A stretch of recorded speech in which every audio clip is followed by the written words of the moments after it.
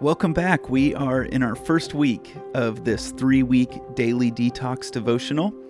The definition of detox we are working with is the removal of a toxic substance from a living organism. As I said yesterday, we can have toxins in us beyond what we ingest. We can have toxins in us in any area of our life. Yesterday, we talked about the significance of prayer and fasting. Now, each week, we're going to focus on a different element of who we are.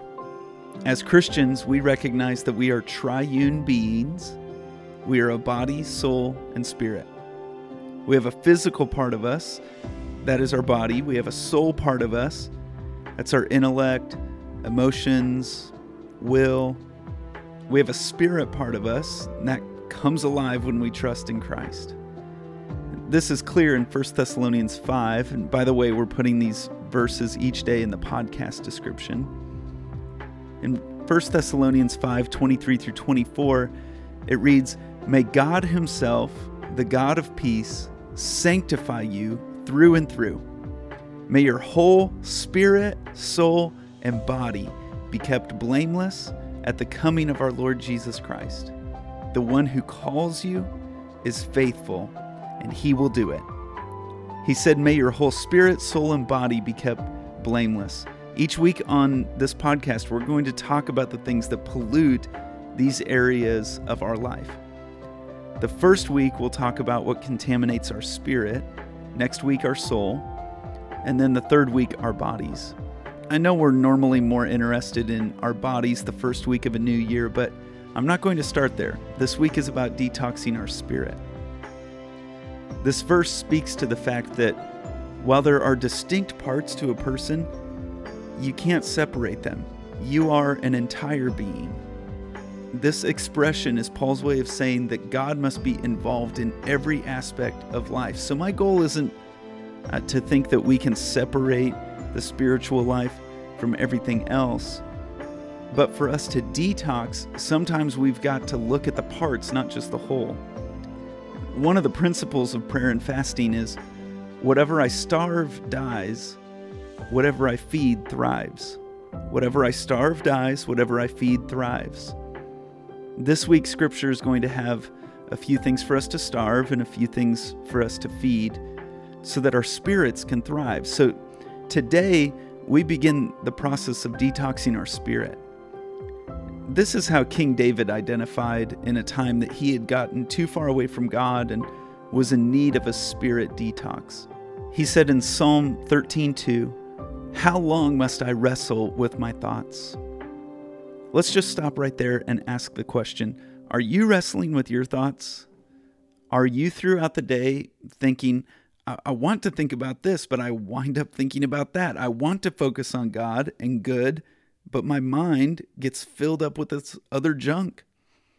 He goes on, "How long must I wrestle with my thoughts and day after day have sorrow in my heart? How long will my enemy triumph over me?"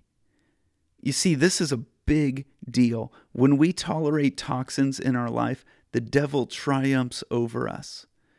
This was written by King David, the man who is leading God's people. The Bible says he's a man after God's own heart. The guy who wrote most of the biggest book in the Bible, and yet he finds himself in need of a spirit detox. So it's not surprising that you and I need a spirit detox too. So this week we're going to have some things that we're going to intentionally take out of our lives and some things we'll put in. And I'm talking this week. I mean, I'm sure we'd love it all the time, but that's not generally how change works.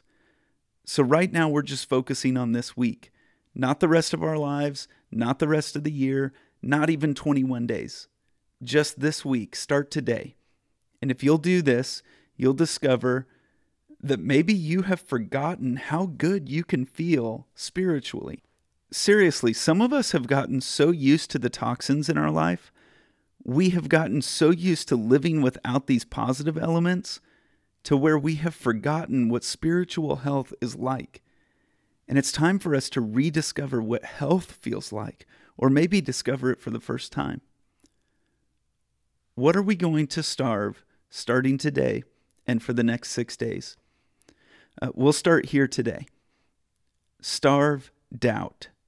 Yes, simply starve doubt. Some of us have no idea the degree of doubt in our life. And it's an easy toxin to slip in there because there's always going to be an element of doubt to our faith. It's kind of like how my doctor tells me there is healthy cholesterol and unhealthy cholesterol, or how there are good germs that build immunity and unhealthy germs. There's an element to faith that because it's faith, we have to believe it. We don't see it fully yet. We don't hold it in our hand. That means there's going to be some doubt. It's just the tension we live with this side of heaven where we believe even though we don't see it. And God blesses it and builds our character and builds our faith. So don't let that scare you. I'm talking here about starving unhealthy doubt. Doubt is believing what the world says about things and moving away from God's reality. We have to call those thoughts out and starve them. We're watching all this horrible stuff on the news and thinking, God, are you watching this? Are you seeing all this horrible stuff that's going on? And we get so full of doubt about the future and what's going to happen. We end up with all these toxins in our spirit and we feel horrible. And I'm not saying to be in denial and not recognize that evil exists, but evil does not have to exist in us. Our enemy doesn't have to triumph over us. We've got to get more in tune with God's reality for our lives than in tune with what the world says and what the world has going on. We've got to stay in tune with what God is doing. This morning, I read some of Christianity Today's top testimonies of 2020. One was about a Muslim man in Kenya. He became one of the best and most well-known evangelists for Islam in his region. He was elevated to be one who calls others to pray 5 times a day. Early in life, his father had taught him to hate Christians and even to beat them if necessary. He was trained to believe that Christians were on the same level as animals. He was not allowed to associate with them in any way. One day he woke up and went to the local mosque to start calling people to pray. He was all set to recite the Muslim call to prayer into the microphone so that his call could be heard throughout the city. But when he tried to speak, nothing came out. Not just the microphone, nothing came out of his mouth. His voice would not work. He went and told his friend what happened, but his friend would not believe him. He went to the next call to prayer, and again, when he went to speak in the microphone, his voice would not work. He went home and fixed some tea, thinking that might help his voice, and the tea turned to blood red in front of him. He went on a walk to clear his head and saw a Christian missionary preaching out of the back of a pickup truck. He heard the message and then realized that God was the one who wouldn't let his voice come out. He said, God was the one who turned my tea blood red as a symbol of Christ's blood spilled on the cross for me. His story goes on, and we discover that this encounter with God and Christian missionaries made him into a Christian missionary himself. God is at work. Starve doubt. If I starve doubt, what do I feed? What do I do? Well, you trust what God says. Starve doubt and trust what God says. Here's a great verse. You probably already know, but don't let that rob you of the power of this truth. I have gone to this verse so many times in my life. Some of the darkest days of doubt in my life, I have chosen this verse. Proverbs 3:5. Trust in the Lord with all your heart and lean not on your own understanding. I love how that's worded. And lean not on your own understanding. Like, I'm going to lean all right. I'm going to lean on the rock that is Jesus Christ. One of my favorite songs is by Christy Nockels, and it's a takeoff of a classic hymn. It says, I'm leaning on you, Jesus, leaning on the wonders of your cross. I'm leaning on you, Jesus, leaning on the everlasting arms. How sweet it is to trust you, Lord. I'm learning how to trust you more. I will trust in the name of the Lord my God. Trust completely in Him. If you trust what God says, it will remove the toxin of doubt from your life. So don't get overwhelmed by this. Just start with today. Today, when the thoughts and fears of doubt begin to rise in your spirit, turn your attention to what God says and say, I'm going to trust that.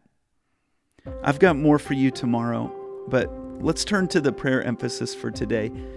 Yesterday, the daily prayer emphasis was last year, letting go of certain things in our past so the new year can be new.